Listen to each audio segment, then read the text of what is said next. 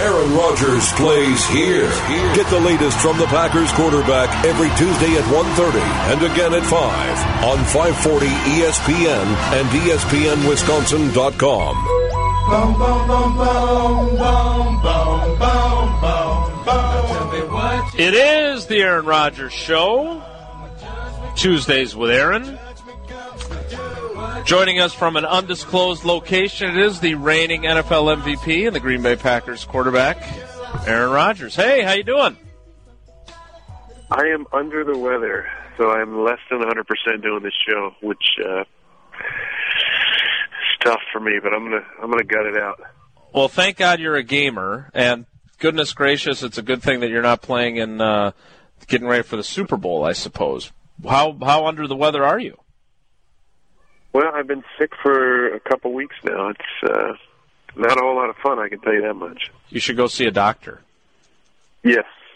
We have a wonderful doctor in Green Bay that I made sure I checked in with before I jetted. So you're back home in Southern California, I presume. Where are you at in those 5 stages of grief that we talked about last week? Have you moved into acceptance? Yeah, I think we're past the acceptance. I was able to get through all 5 stages with my counselor, Brett Good, as we road trip down to Arkansas. I will say that I did do that last week. Spent some good time, quality time in Fort Smith, and actually ran into some Packer fans down there. Really? How did tell us more? Yeah, Brett is from Fort Smith, and I decided to go down, spend a few days down there with him, and a lot of interesting stuff down there. There's a famous Judge Parker who actually sentenced over 160 people to death by hanging, and that's one of their famous landmarks is the gallows down there at Fort Smith, so I got to check that out. But yeah, had a nice little road trip, good times, and good food down there. His mom and grandma are quite the cooks, so I got to enjoy some of that food and had a good time. Well, I'm glad the gallows weren't the highlight of the trip then. Did you get to watch any football over the weekend, or were you too busy? Were you still in Arkansas? I've divulged enough information already about my whereabouts, so I did get to see a little bit of football, yes. What'd you think of the conference championship games? What stuck out to you? I was surprised that both the road teams won. Usually that's not the case. I don't know what the percentages are, but I would say the home team wins more often than not. But two good football games. Atlanta, started off fast. You knew San Fran was going to come back at some point, but I think, I don't know, my feeling was this was kind of Atlanta's year with with what happened against the Seahawks, them coming back late, and Matt getting the respect that he deserves as a premier quarterback in the league, and up 17-0 at home. I thought that they had a chance to put him away, and San Fran just hung around. And then the other game, 13-7 at half, New England, and they're like 72-1 or 72-0, and Brady's time there lead-in at halftime, or Belichick, I think maybe. So I didn't expect Baltimore to be able to do that in the second half, but it's going to be an exciting Super Bowl, I think. What has your interaction been with Jim Harbaugh? I'm curious what your impression is of him. I haven't had much. Haven't had a whole lot of interaction with him. I wasn't sure if he was yelling at me on the field when we played them or the referee, but I could hear some yelling directed in my general area at one point. I'm not sure if that was directed at me or at the ref, but that's about the only interaction I've had with him. Now, having been ultra-competitive with your brother Luke growing up, can you imagine the sibling rivalry of coaching against each other in a Super Bowl? That's going to be an interesting dynamic for sure. I was not surprised to see that, I guess they're just going to text this week, which they must be super competitive. I saw that John had given a message to Jim they showed during the Patriots-Ravens game of congratulations. But you're thinking, especially with New England ahead there early on, it wasn't going to happen, brother. But there's a lot of, as always in the Super Bowl, there's going to be a lot of good storylines. I think one that I actually retweeted a few days ago. As Ray Lewis gets a lot of the attention for this probably being his last game, quietly, his center for the Ravens, Matt Burke, I've gotten to know a little bit over my time in the league, a very quality individual and a great player for a long time, is going to be playing his last game as well. So hopefully he gets the attention he deserves there. We'll talk more about the actual Super Bowl matchup next week, but are you going to go? Obviously, last year you worked for NBC. Will you be doing anything this year? Will you be going to the NFL Honors event? Any of those things? Those are still up in the air right now. I can tell you I won't be working for CBS. Not a huge surprise there, but I won't be working with CBS. But not sure if I'm going to be out there. There are some opportunities there with the NFL Honors and such, but that's yet to be determined. Now, is that something that, did you know when you went to it last year that you were going to win? Were you alerted, or is it like the Oscars where you're up until the moment they say your name, you don't know if you're going to be the MVP or not? I had a pretty good idea I was going to win, yes. So if you would obviously have a pretty good idea that you're not going to win this year then, so would that impact whether you would want to go or not? Well, I'm up for another award, the FedEx Air Player of the Year. So that would be incentive to go. But I do really enjoy the producer of the show. She's been a good friend, and she's done the ESPYs, and she's doing the NFL Honors again. And just in support of her, that'd be definitely a reason to go. Now, the other thing I wanted to ask you regarding that event is there's been some talk, obviously because of the quality of the game, that maybe the Pro Bowl will be eventually replaced, and maybe they'll just do this NFL Honors event and have it a little bit bigger and announce players that are selected and that sort of thing. Do you see that as a viable alternative if the quality of the game doesn't improve this year as your coaching staff goes without you? Yeah, I'd be surprised if there isn't some major changes to the Pro Bowl after this season. I think they're under contract for this year, and then I don't know that there's another contract in place. So I would guess there'd be some changes now. I don't know if that means move it to the States again, or change the format, or just do away with it entirely. I think that the league has some stuff to talk about, but I do know there's got to be some changes coming with that. Did you know that Clay wasn't going now either? And do you know why? I heard that. Yeah, I heard that. I would assume has an injury. What about the fact that your right guard now gets to go because Mike Iupati is playing in the Super Bowl, so Josh Sitton gets his first Pro Bowl berth? What kind of season did Josh have, and how happy are you for him? Yeah, that's the beauty of getting back on Twitter. You can find out that kind of stuff very quickly. So I was happy for Josh. He deserves it.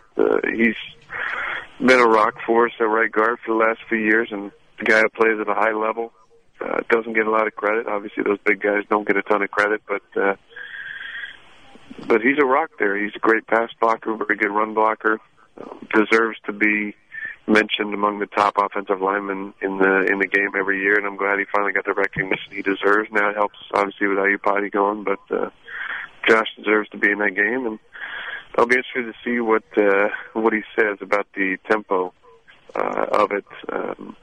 When I talk to him after the game, but I'm excited for him getting to go out there. It's a good experience, and he'll have a good time. A few I other gave him some pointers too. I gave him a couple pointers too before he left. Like what? Give us some of the advice you gave him. Well, I think that it's important when you're a first-year guy there to pick up some tabs. So my first year was out in Fort Lauderdale. I wanted to pick up some tabs for the offensive linemen around the pool area or breakfast tabs, just so that those guys knew I appreciated the fact that I was there my first time and they had been there more times than me. So I think the linemen appreciated that, picked up their tabs more than a few times. And then also you have to be careful not to give out your hotel room, because that's often the number that's put down on some of these tabs that guys have. So if they know a room you're staying in, you're going to run up a pretty big bill without even knowing it. So just be careful to not give your room number out.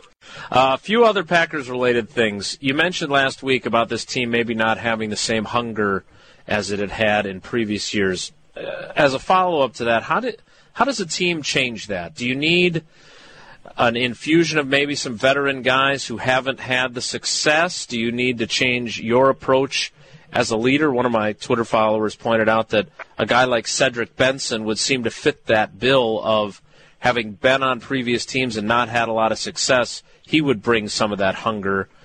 How do you kind of extrapolate out what you made as a comment last week, and what do you do now about that going forward? Well, I think it's a combination of making sure we keep enough veteran guys around to keep the leadership where it needs to be, but also just setting the direction from the first day we get together on what, how things are going to be done, maybe a little more clear this year. And it'll be a new team. I mean, new challenges, new guys, and we're going to need to make sure we find that balance between obviously the youth infusion that we do every year and the veterans who have been a part of something special like our Super Bowl run, and know kind of what that feels like, and then encouraging those guys to continue to be more vocal leaders. We had guys like TJ and Josh especially step up this year and be bigger leaders for us. And I think their role can be even greater. Evan Dietrich Smith moving forward, as a center, you need a center to be one of your leaders in the football team, and just encouraging him to take on a greater leadership role is going to be something that I'm going to do, and I think he's going to be real good at. So just making sure we have the right balance there and just set a good direction for how we're going to do things. I know you've picked your spots on this playing GM idea. I'm wondering if you'd be willing to say how important it is that you still have Charles Woodson on your team next year. I think that's got to be one of the top priorities. I'm not sure what that's going to look like, but I know that he is under contract and he's an important part of our football team. I think he adds a lot. He's still playing at a really high level, and he's obviously very intelligent. He sets a good example on preparation. He's always watching film. He did a great job, especially when guys like Sam Shields and Tremont a few years back, when he kind of took them under his wing. And now Tremont's carrying on that tradition, I know, and obviously is a top caliber player. But having his presence around the locker room really helps set an example for the young guys, and then helps me out as far as being a leader. You know him as well as anyone in that locker room. If the Packers come to him and say, we want you back, but we've got some big contracts we have to pay. We can't afford to pay you $10 million this season as a 36-year-old guy. Do you think he listens to that, or do you think you're saying goodbye to him? Well, I don't really like talking for other players, and especially when it's money involved, that gets a little dicey. So that's something they'll have to work out. But you just, I've said this before about other players, I don't think you get better by kind of taking from the whole, taking a core guy, and I think he's a core guy. Talking with Ben McAdoo last week, he talked about your relationship between the two of you and how, like any new relationship, there's a process to gaining trust and respect. He also said that he would have been skeptical of him had he been you as he came in as quarterback's coach. From your perspective, how did you think that first year went with him, and how do you see that relationship evolving? I think it went good. Obviously it takes some time to get to know a guy, and we haven't spent a ton of time together, other than on the field as he was tight end coach and just seeing him, watching him coach. But when you're in the same room together every day for 6 months, you obviously see a different side of the person. I think there's a lot of ways that my respect level continue to grow for him. One is just his work ethic. I mean, he works his butt off. He's there all the time. He spends a lot of time making sure that the quarterbacks are prepared. I just continue to encourage him to coach, because I want to be coached. Young guys want to be coached, and he has a lot of knowledge. He understands the position. He hasn't played the position in the pro level, but he understands how to coach the position. He knows what he's doing. He knows the footworks. He knows the offense inside and out. I mean, he's as bright as anyone we have on the staff, and I think it's just going to be. You're going to see him just continue to be more comfortable in the coming seasons as as his personality is able to come out even more. And I think about back when Tom was my coach in 2006. Yeah, we got along, but we weren't obviously as close as we were, our last year being quarterback and quarterback coach in 2011. We had 5 years to get to that point. I just saw Tom, really, his personality come out as the years went on, and him feeling more comfortable, just being himself and coaching as much as he wants. And I think that's the one thing you learn through just spending time together as a quarterback and quarterback coach. Two more things, and then we'll do Ask Aaron and let you go. I know from experience that you don't read a lot of what we write. There are some players who do. I know you're not in that group.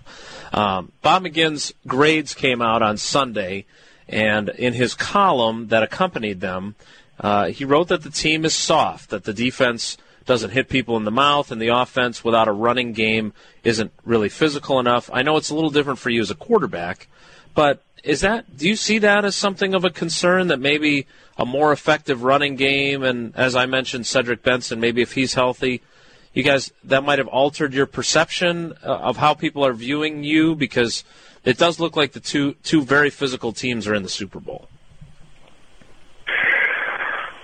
Yeah, I mean, I don't know. I don't know exactly how to answer that. I can just say that obviously we didn't win as many games as we wanted to this year. We came up short in the playoffs, but I like the makeup of our team. We're not an offensive line that goes 330 across the board. So we're not going to be a power running game. We're going to be a team that's going to get after you with tempo and with our skilled players who are as skilled as any group of guys in the league. If that makes us soft in some people's opinions, we're not going to be able to change that opinion. But we're going to win a lot of games around here with the guys that we have. And as you've seen throughout the league is going to a more pass-oriented, schemes. And even Baltimore. I mean, Baltimore is not the Baltimore of a couple of years ago. Joe Flacco is getting an opportunity to do some no-huddle stuff, to call stuff on the line of scrimmage.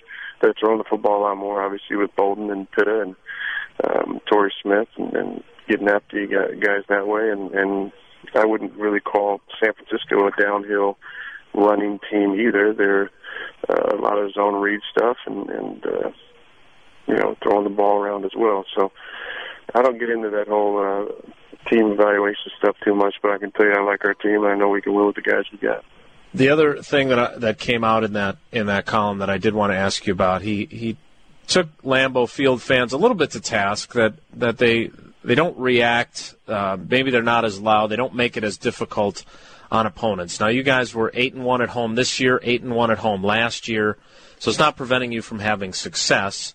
But have you noticed any change in the crowds at Lambeau Field since you came in 2005? I know you and Mike McCarthy both kind of made public pleas before the playoff game that you needed the crowd to be on top of its game, and it seemed that crowd responded. Yeah, I haven't seen a whole lot of change. I think it's a crowd that is a little more lively for the night games, definitely. I think that's a strong advantage when we play Sunday night, Monday night, Thursday night games there. Sometimes the noon games it's not as loud, but I don't know. Do you take a page from San Francisco and get 2 Chainz out there rapping around and stuff? I don't think that's really what we're going to do in the Midwest. I think our fans are definitely into the game. They're intelligent sports fans. They know when to cheer. and it is an advantage. Pair that with the cold, we do have an advantage. But yeah, I mean, I wanted to make sure that the fans were loud because it can definitely be an advantage. And when you're playing we thought it was going to be Christian Ponder, but ended up being Webb. You're playing a guy who hasn't had any postseason starts. When you have that crowd noise, that can always help out. So that's why it's difficult to win on the road in this league. I don't care what teams are playing. When you have that crowd advantage, it make it more difficult to communicate things on the offensive side of the ball, and that's why we need our crowd to always be loud. It's hard for me to tell from the press box because it's kind of a sanitized area on how loud they are on third down plays, etc. On the flip side of it, though, it does seem like they're really quiet when you guys are on offense. Are they pretty good about that side of it? They are, except when the wave is going on, which has happened from time to time. I mean, no other stadium is able to get the whole crowd doing the wave. It's incredible, and you have to be actually at Lambeau to really have a true appreciation for it. But most of the time, they do a great job of giving us the kind of noise that we need. Now, there was at one point, when I remember when Donald came on the field, I think it was against San Francisco, when it got really loud. But no, our crowd knows, they know when to cheer and when to be quiet. Well, let's get to Ask Aaron, and then we'll let you go. The first one comes from Brent, and I think he's got a question that's on a lot of folks' minds. What's the word on Saturday Night Live? Any chance you can squeeze it in this off season? And also, do you have any skit ideas ready for your suggestions? I have some skit ideas for sure, and I haven't heard anything from them, so I'm assuming there's nothing going on at this point. Abby says, it's good to have you back on Twitter. What app did you end up getting for your iPhone? Also, does it amuse you reading everyone's responses when they don't know that you're quoting Jack Handey? Oh, it's incredible. It's people, I know there are like articles about me, like drunk Twittering. And I want to be like, okay, well, first of all, like type in the quote to Google search, and it'll let you know where the quote's coming from. That's one idea. Or two, read the tweet that I posted about watching UFC and looking up quotes from my favorite philosopher, which obviously is Jack Handey. So I don't take Twitter too seriously. I think some people may look into it a little too much. I like to have fun with it and interact with the fans, and also, post some funny Jack Handey quotes or some Heavyweights or Princess Bride lines, two of my favorite movies. So that's going to be my persona on that as long as I keep doing it, and hopefully people will start to come around with the fact that I'm just messing around with those Jack Handey quotes, and they are pretty incredible. I thought your best tweet was when you said that you wanted to interact with some real fans, but not anyone imaginary, because you didn't want to be involved with anyone online imaginary. Yeah. I had no idea what you were referring to. Gotta have some some tweets that show I'm at least hip to what's going on in the world. Well, this question comes from Louisa, and her question is, what has been your reaction to some of the news lately? There was Susie Favor-Hamilton, the former Olympian and obviously a University of Wisconsin runner who turned out was working as an escort in Las Vegas. Obviously the Manti Te'o story that has come out now in the last week or so. And where do you think we, meaning the media and the fans, should draw a line between an athlete's private life and public life? Gee. Heavy, That's I know. A heck of a question right there. I don't know. How much time do we have left on this show to try and elaborate? I think you know some of the feelings. The show's as long as you make it, by the way, there, boss. About that stuff. I think it just shows, one, it's a bizarre world. There's a lot of stuff going on that we just either don't understand, don't know, or don't see. And at times we're privy to see, some of the craziness of this world. But the truth, the truth is going to come out at some point. I think that's the one thing that you got to realize from this, that, regardless of how crazy, deceptive anyone's trying to be or on the down low, the truth is going to find its way out at some point. There's not many secrets that are allowed to, still be secrets anymore. That being said, I strongly believe there should be a separation of public and and personal life that the media respects, especially stuff that doesn't really need to be talked about that much. Those two situations, the Susie Favor Hamilton, I mean, that was, that got out because she trusted the wrong person, from what I read. And the Manti Te'o story is one of the more bizarre stories we've seen in sports, I think, in the last 20 years. So let me ask you my question quickly. Both of those people were very much admired, viewed very positively. You had something come out this week, your latest installment of your It's Aaron series with David Gruber and the Mac Fund. Do you worry that when stories like this come out that it'll stop people from believing in guys like you, basically? Like, I have to admit that, you look at Manti Te'o and the stories that we've heard about him, and he's such a high-character guy and all those kinds of things, and then this story comes out and you start to question whether you can believe in people. I know you're proud of what you guys have done with the It's Aaron series. Do you worry about a chilling effect of some of these kind of falls from grace? Yeah, I mean, I think that's a great question, and the only way I can answer is to just say that, to me, it makes me realize how just important my reputation is, and just how the responsibility goes even higher, knowing that I want people to not doubt my character, and it just, it takes a long time to build up a reputation, and one bad decision or in the wrong place at the wrong time to ruin that. So I take that very seriously, my reputation. I stand on, the things I've been able to be a part of, and know how important it is to continue to conduct myself in a way that reflects positively on my organization, my fans, my family, my loved ones, and knowing that I don't want to put any doubt out there or any negative light on the organizations I've been able to be associated with.